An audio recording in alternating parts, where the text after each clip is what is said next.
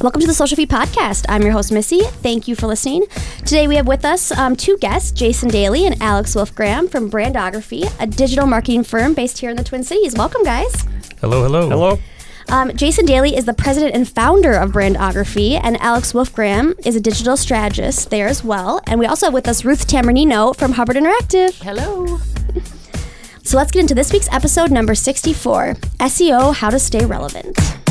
So welcome, guys. I want you to tell me a little bit more about Brandography. Sure. So Brandography is a digital marketing firm here in the Twin Cities. And our firm has three different departments. We have a marketing department, a creative department, and a software department where we build websites.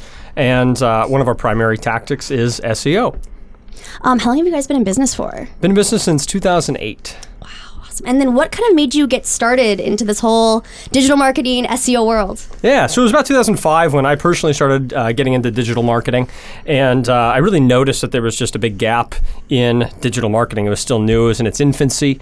And companies that wanted to engage in digital marketing needed a content writer, an SEO strategist, oftentimes a pay-per-click strategist, a designer, a front-end developer, back-end developer. And I just recognized after doing it for several years on my own that there was such value in creating a firm with all of this in-house with employees under one roof, where we can really partner with our clients, understand their needs, help create campaigns, and execute on those with them.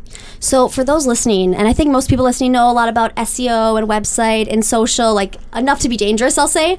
But will you talk a little bit more about what SEO stands for and a little kind of 500-foot overview? Yeah, absolutely. So SEO is an acronym that stands for Search Engine Optimization. And for the most part, we're going to talk about Google. And the reason we're going to talk about Google is Google has about a 92 to 94% market share if we look globally and include mobile in that. So search engine marketing really is showing up as a result from an organic search in Google. And what I mean is when you open up a browser and you have a question, you're going to type that into Google, and it's Google's job to give you that answer. And search engine optimization is the methods and strategies by which you are encouraging Google to make you that answer for that question or search query. So how many clients is it their goal to just be number one in Google every time you talk to them? That's a great question, and that's it's very important to rank highly. It's obviously very clearly important, but it's almost a misnomer. The reason we're engaging in social media isn't necessarily to show up number one for XYZ keyword. It's to get conversions. It's to achieve whatever goal you're trying to achieve. And with that, what I mean by it's a misnomer is oftentimes we'll meet with clients. Like I have a friend who's a chiropractor in the Twin Cities, and he wanted to show up for Twin Cities Chiropractic. Well, that's what he wanted to show up as. And he sat down with me and he opened up his computer and he typed it in and he said, look, I'm not even on the screen. And I said, well, first of all, you're not actually in the Twin Cities, you're in a suburb. Secondly, I could actually do some research and show that nobody's actually typing in that keyword. What they're typing in is, and so what we're able to do is we're able to get some research, understand what those keywords are that people actually use to find him. And I said, okay, now these are the keywords that we should focus on. And again, the goal is not necessarily to show up number one. It's great if we do. The goal is to get traffic, but get really good traffic, right? And sometimes that's showing up as 1, 2, or 3.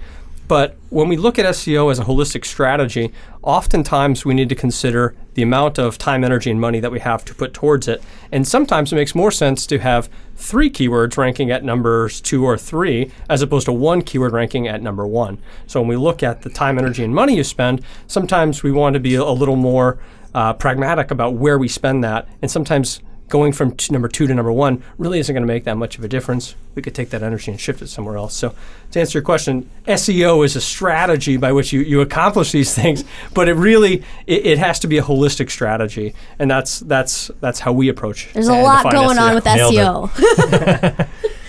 So, and another thing I want to touch on is the difference between pay-per-click and SEO, because that's a big part of search too. So when you are doing, pay-per-click, kind of describe those different sections when you Google something. Yeah, so for pay-per-click, a lot of times, a lot of clients, when we do an SEO effort for them, if we find that certain keywords are really hard to rank for, and that they may take a lot of time, a lot of effort on the content portion, that we might suggest another digital strategy such as pay-per-click. And so we'll go through, we'll look at the data and what kind of keywords are being searched for and what kind of markets and what we think is the most relevant traffic, and that we think that can be of most help to whatever company is servicing, what kind of service they have or what kind of products, and then develop a strategy to say, okay, based on X amount of budgets, we will try to hone in and create these types of ads for these types of keywords, and then have it complement an ongoing SEO strategy to help customers convert. Yeah, and I'm going to piggyback on that a little bit too. So pay-per-click, PPC, that's where you're actually you're paying to show up highly on Google. Oftentimes it'll say sponsored or advertisement right next to that. And then search engine optimization, SEO, that's showing up organically. Now, those are a great complement to one another because what we're able to do is we're able to test keywords by just simply paying for that click and then understand, was that traffic good? We're able to watch that traffic. So we can buy a keyword that we want to win in SEO, knowing that it will take some time to kind of cultivate that organic traffic. We can buy it, watch how well that traffic performs, and say, that was a good keyword. We're going to want to keep that, or actually, we probably shouldn't use that keyword, which might save us weeks or months of work to try to rank organically. So they really go together. So with the goal in kind of complementing those two, is there ever a time where you would just do pay-per-click or just do SEO, or do you always want to pair them together like that? Yeah. I mean, that's a good question. It really depends on how, I think where a site is at in its terms of its development and how much effort they want to put into it, and what their long-term goals are. The value of having SEO and having a keyword appear, or phrases and certain article titles appear in the search engines, particularly on page one, there's a lot of value in that, because they will be sustaining there, as time goes on, as the algorithms update, provided that you keep the site, going and updated. But it's definitely more of a long-term strategy. So a lot of times if clients are more of in a hurry, they have maybe an e-commerce store that they just want to whip out and test the market real quick. They may want to do a PPC strategy, paid, advertising, to kind of get the ball rolling, and to also then learn too, like Jason mentioned, about the keywords, and to see how we can kind of formulate that more into a long-term strategy for SEO. But sometimes it's kind of we see it the opposite. We'll see, the traffic that's coming in through sites, and, for the keywords that they're ranking for, and then we can try to hone in on that more and dominate the market more for certain paid initiatives. So, it can be a combination, I would say. Yeah, Alex, I think it makes sense. We look at it from a couple different perspectives. One of them is how old or how new is the site? And if the site's new and it doesn't have a lot of legacy behind it, usually it doesn't have a strong SEO presence. So we're oftentimes going to want to kickstart that with some pay-per-click. We'll show Google that when people come to the site, they stay, they click, they enjoy the site, they engage, and Google says, I'll start to show them for organic as well. Sometimes we're going to be marrying both of those, because there is a finite amount of keywords that a website can rank for organically. So sometimes we'll buy some of those other keywords that if we feel that there are some that are of value. And I guess lastly is we look at ROI. If we're able to pay for a keyword in pay-per-click, and we're able to convert at a rate that still gives us a positive ROI, there's really no reason to slow that down. Would you say that pay-per-click's usually more expensive than doing like a long-term SEO strategy? That's a good question. I think right off of the bat, pay-per-click could be seen as more expensive because when you're paying for that click versus the energy it takes to win that traffic organically, you might say, well, that was a $2. And pay-per-click rates are 30 cents to $80. I think mesothelioma was going for $80 5-6 years ago, because it's auction based, right? Pay-per-click is auction based. So it's a difficult question to answer without qualifying. But what I will tell you is that pay-per-click is a known cost. Much more so than SEO. SEO, you need to measure, you need to be constantly monitoring and improving. But one thing that SEO has that pay-per-click doesn't is it does, although it takes a little bit longer to get that traffic, it also takes a lot longer for that traffic to stop. So with pay-per-click, if you stop paying, traffic is stopped, right? You're flipping a switch. With SEO, if you were to take a little break, you're still going to get traffic, and after some period of time, it might start to diminish a little. So how do you stay informed with all of the changes going on with Google? That's a lot. I mean, there's a really good, a few Twitter accounts I follow. One is Danny Sullivan. He's actually he's referred to as the search liaison between Google and basically all the updates that get put out in the market. And he tries to really dispel any kind of disbeliefs about what the algorithms are doing and just tries to keep people up to date. You can read, magazines or online journals like the Search Engine Journal. They keep everything really up to date. They do a lot of blog posts. And we'll talk about trends, upcoming trends for SEO, PPC, you name it. I also follow a lot of people based on the software that we use. So if we use something like a Moz software for researching backlinks or SEO opportunities, they often update their blogs. Rand Fishkin in particular is a really good example of that. He'll do these whiteboard Fridays that I'd really encourage everyone to check out as well. And you touched on trends a little bit, and this is like a perfect segue into that. What are some trends that you're seeing with SEO? Yeah, so I mean, we talked a little bit about the traffic and so forth, the value of doing SEO and PPC. But one of the things that a lot of times we include in our SEO audits when we're doing it with clients is that what is the overall experience with the actual site itself? So how is the UX? How is the navigation going through the site? What is your experience with it? Does it answer relevant questions and get you to ultimately become a converting customer for whatever it is that you're looking for? So if you're not able to, if users are coming to a site, they're not finding what they're looking for, then the chances are you're going to lose ranking. So what we try to do is really hone in and navigate and say, okay, what is this client's main goal? What are they trying to achieve? How do we set up a site to reflect that?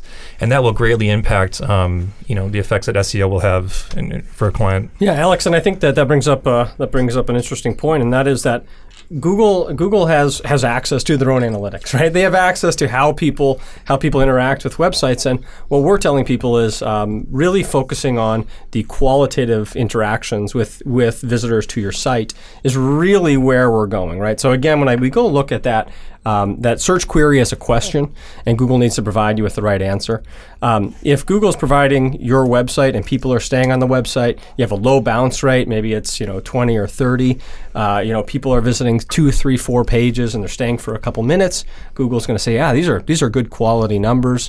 We're going to show this more frequently. So really, it has gone from what it was 10 years ago, even 15 years ago, from just being keywords and putting a lot of keywords on and naming the cities that you're in, to really creating an engaging site, a site with quality, a site that's going to have a visitor staying and interacting too, not just spending time on the site, but filling out a web form, clicking and watching a video. So Google is really understanding the qualitative aspects of that website interaction. So it's going to continue to drive in that direction as Google understands how people are using your site. And there's other factors too that kind of plays into how people are using the site. So, for example, how there's some interesting stats that showed that videos play a huge role now on how people are absorbing content, and when they come to a landing page, whether or not there's video, what the chances of that person end up becoming a customer is. And they say that video helps increase conversions by 80%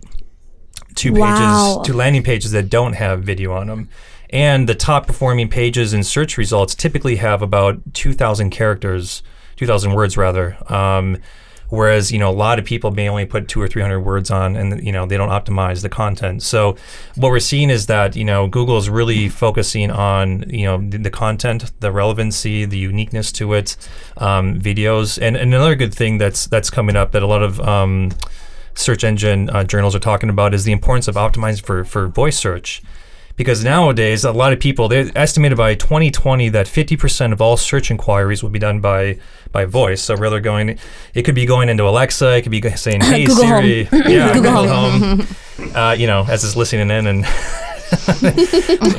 creeping up on you there.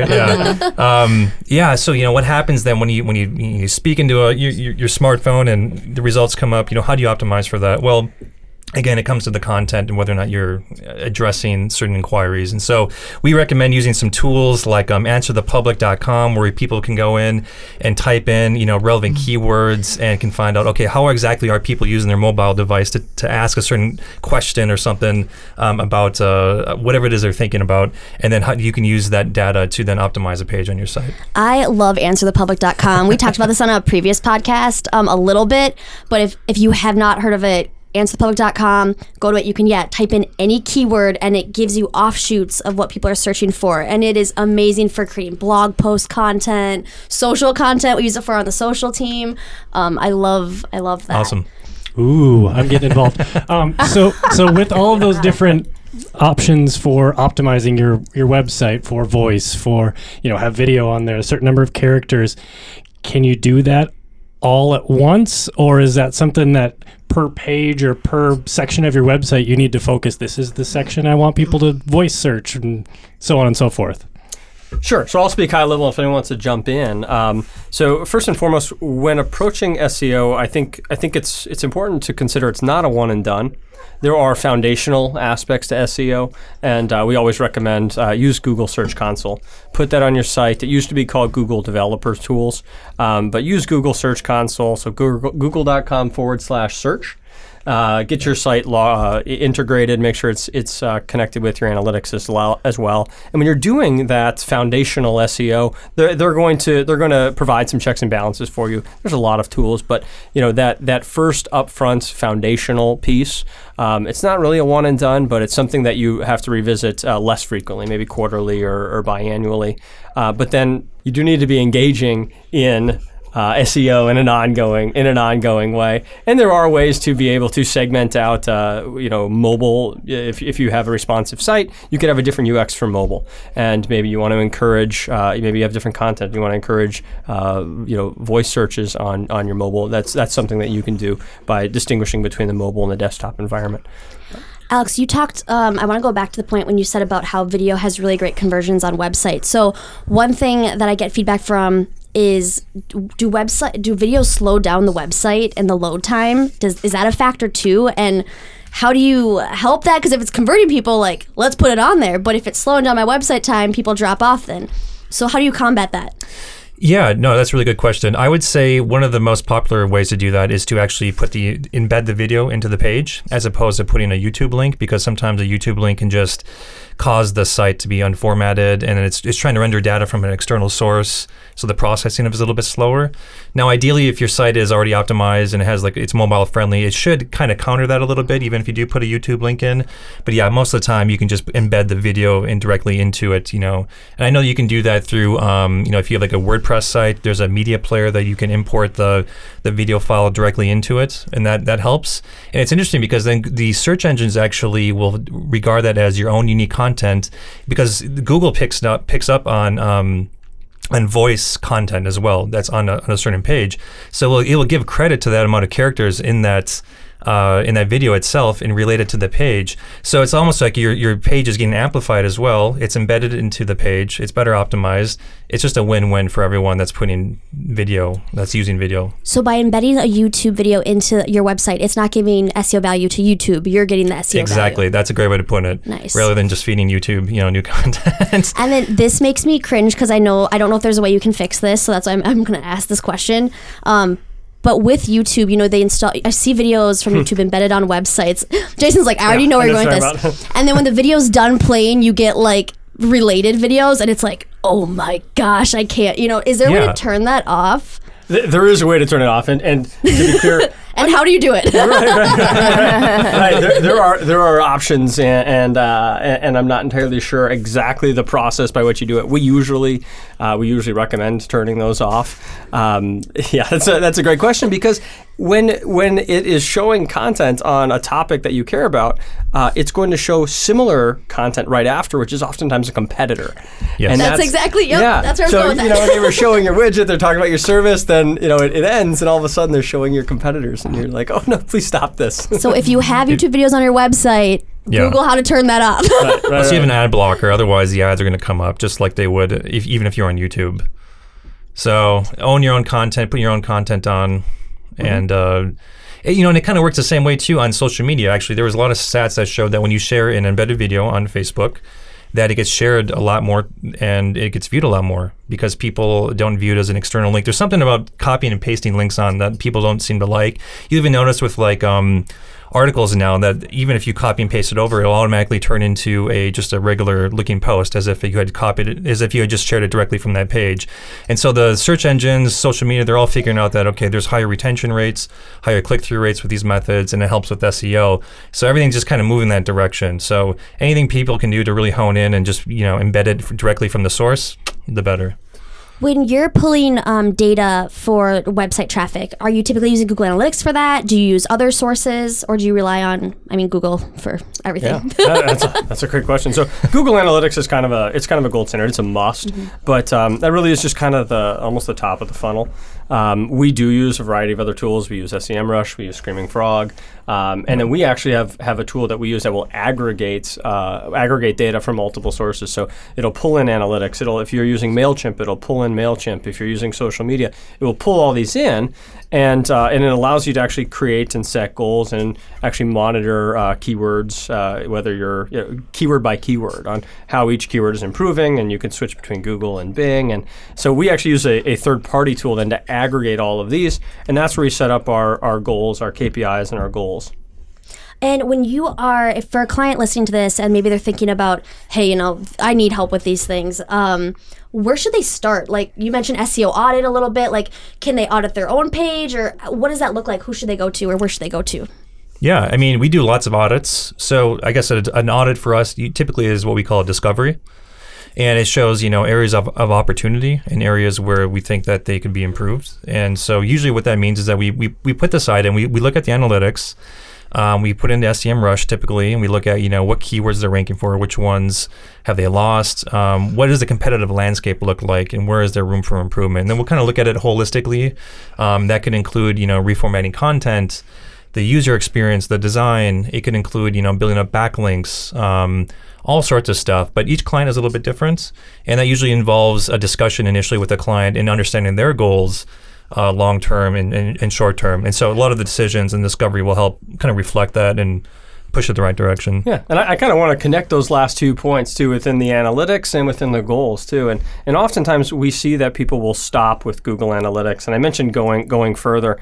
I think it's really important to integrate all the way to your CRM if you can. So if you're using a customer relationship management tool, if you're able to track campaigns all the way to the actual purchase, right? And that's easier if you have e-commerce. You could check that purchase right away. But maybe you're a service industry, or maybe you're B2B, or maybe you want to track the e-commerce conversion for customers who are return customers. Sometimes, actually, really any opportunity we get, we're going to go as deep as we can into the CRM, so we can ultimately say this lead, this keyword, this campaign gave you this ROI, not just this is how many impressions you got or how many clicks, but going all the way into the CRM and looking at ROI. So in the end, you can say, like a client of ours, they know that when they acquire a new customer, and they're in the service industry, in the medical service industry, that the first year they're maybe making about $100 on that client, and the second year they're making about $200,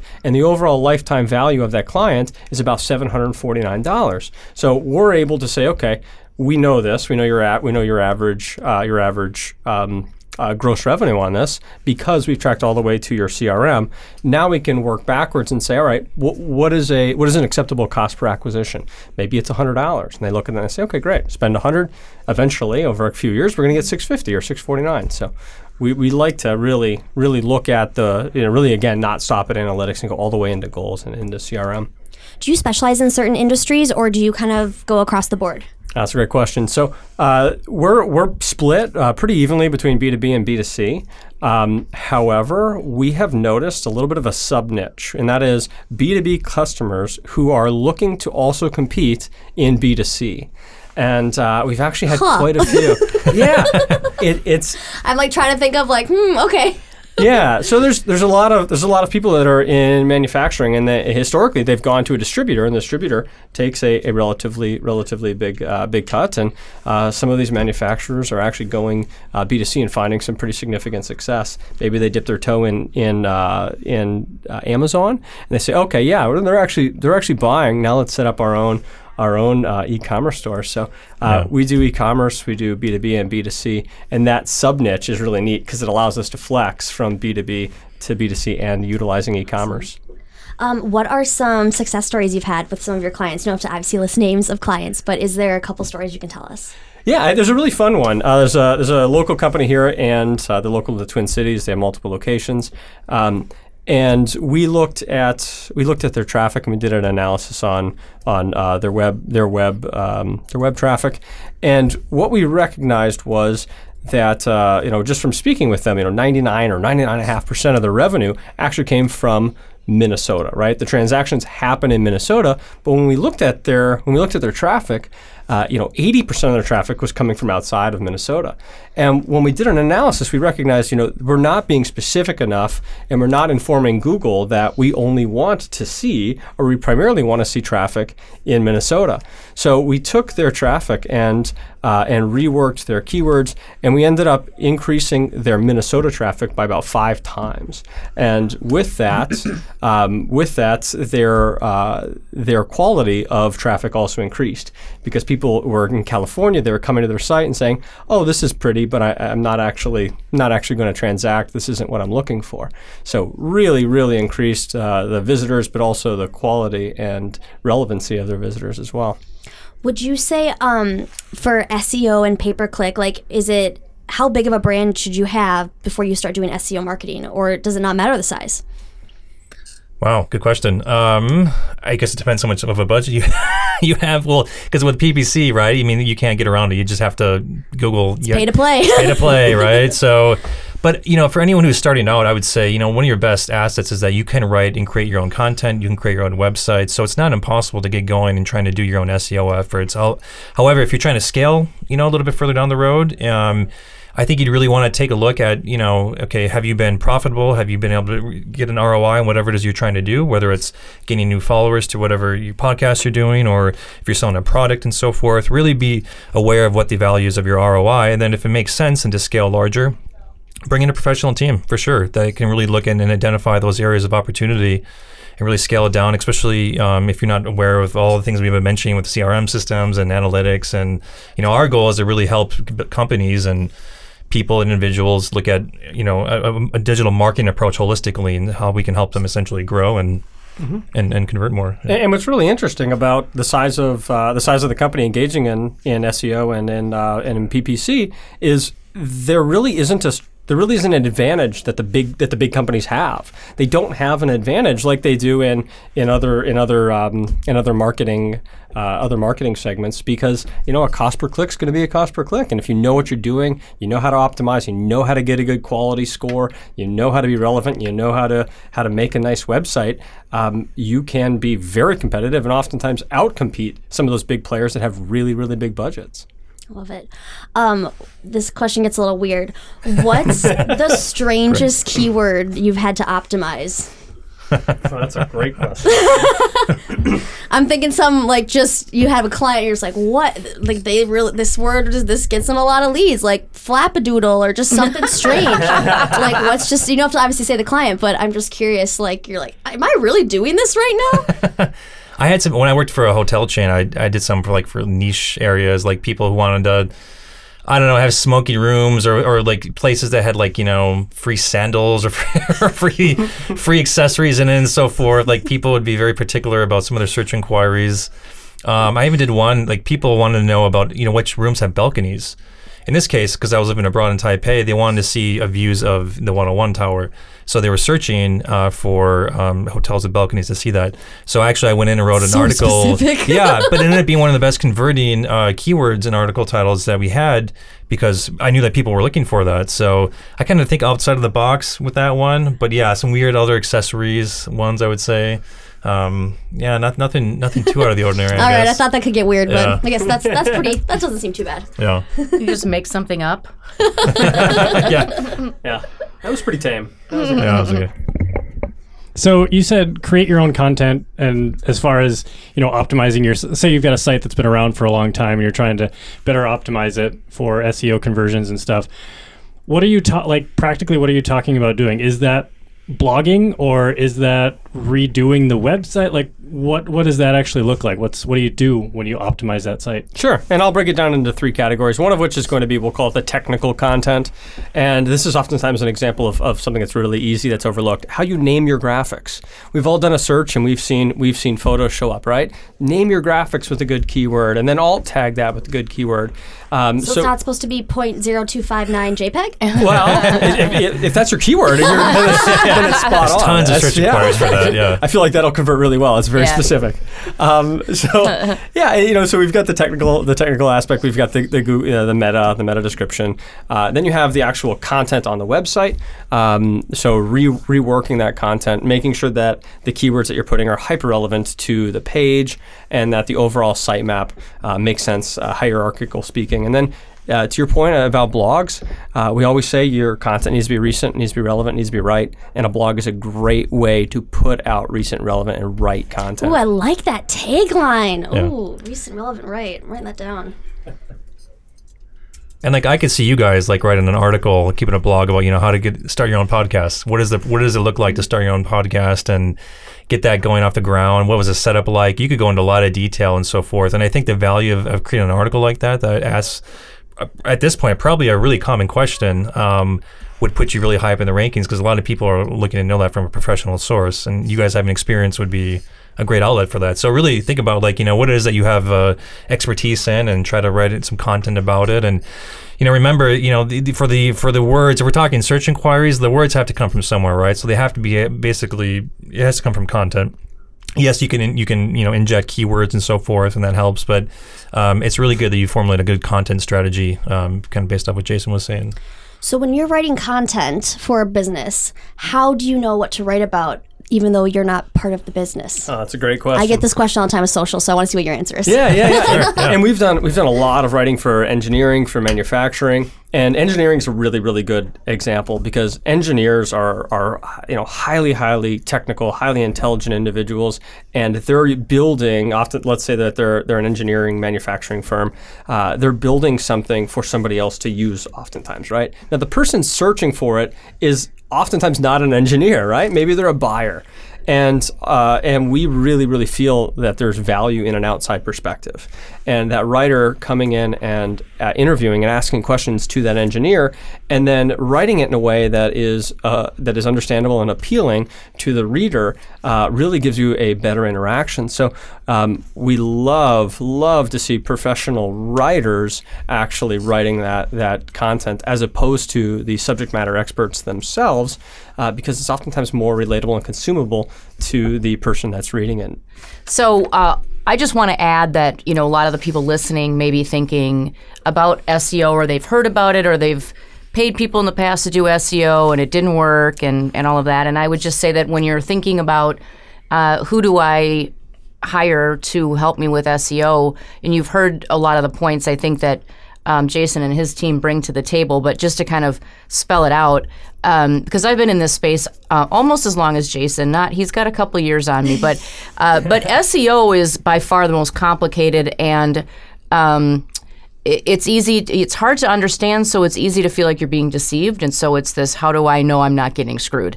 And so I think the things that Jason and Alex touched on that you should pay attention to are that audit initially.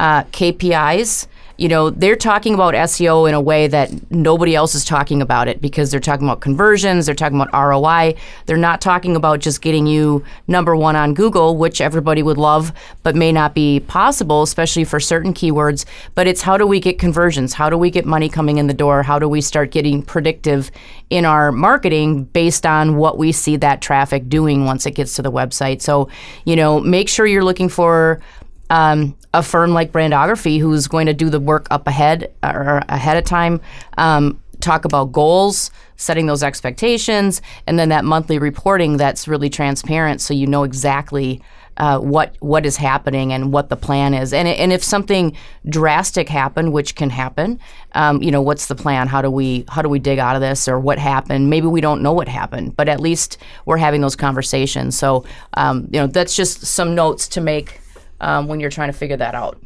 Well, thank you, Ruth. And if I can just piggyback on that a little bit, when you talk about SEO and digital marketing, I think it's important to go into it with a strategy, and that's where that discovery is important, and maybe even creating that strategic marketing plan before you execute, as opposed to after. And one thing worth mentioning is, as of last year, 42% of the average marketing spend was spent in digital marketing, and of that, SEO was the biggest line item.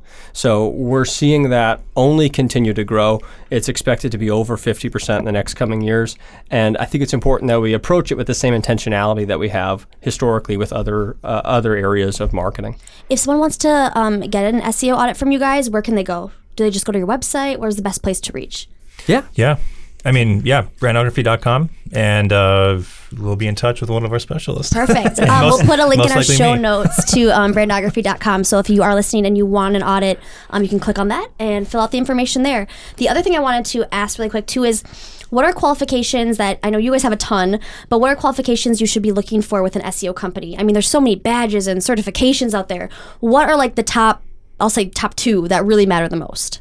That's a great question. And I really think it depends on what you're looking for, right? And who is going to be the right partner for you. For us, it's all about the right fit. And we talk to a lot of companies, and sometimes we are exactly the right fit, and sometimes we're not. And for us, the key differentiator is they're looking for a partner. They're looking for somebody who is proactive, somebody who has an opinion and can back it up with data.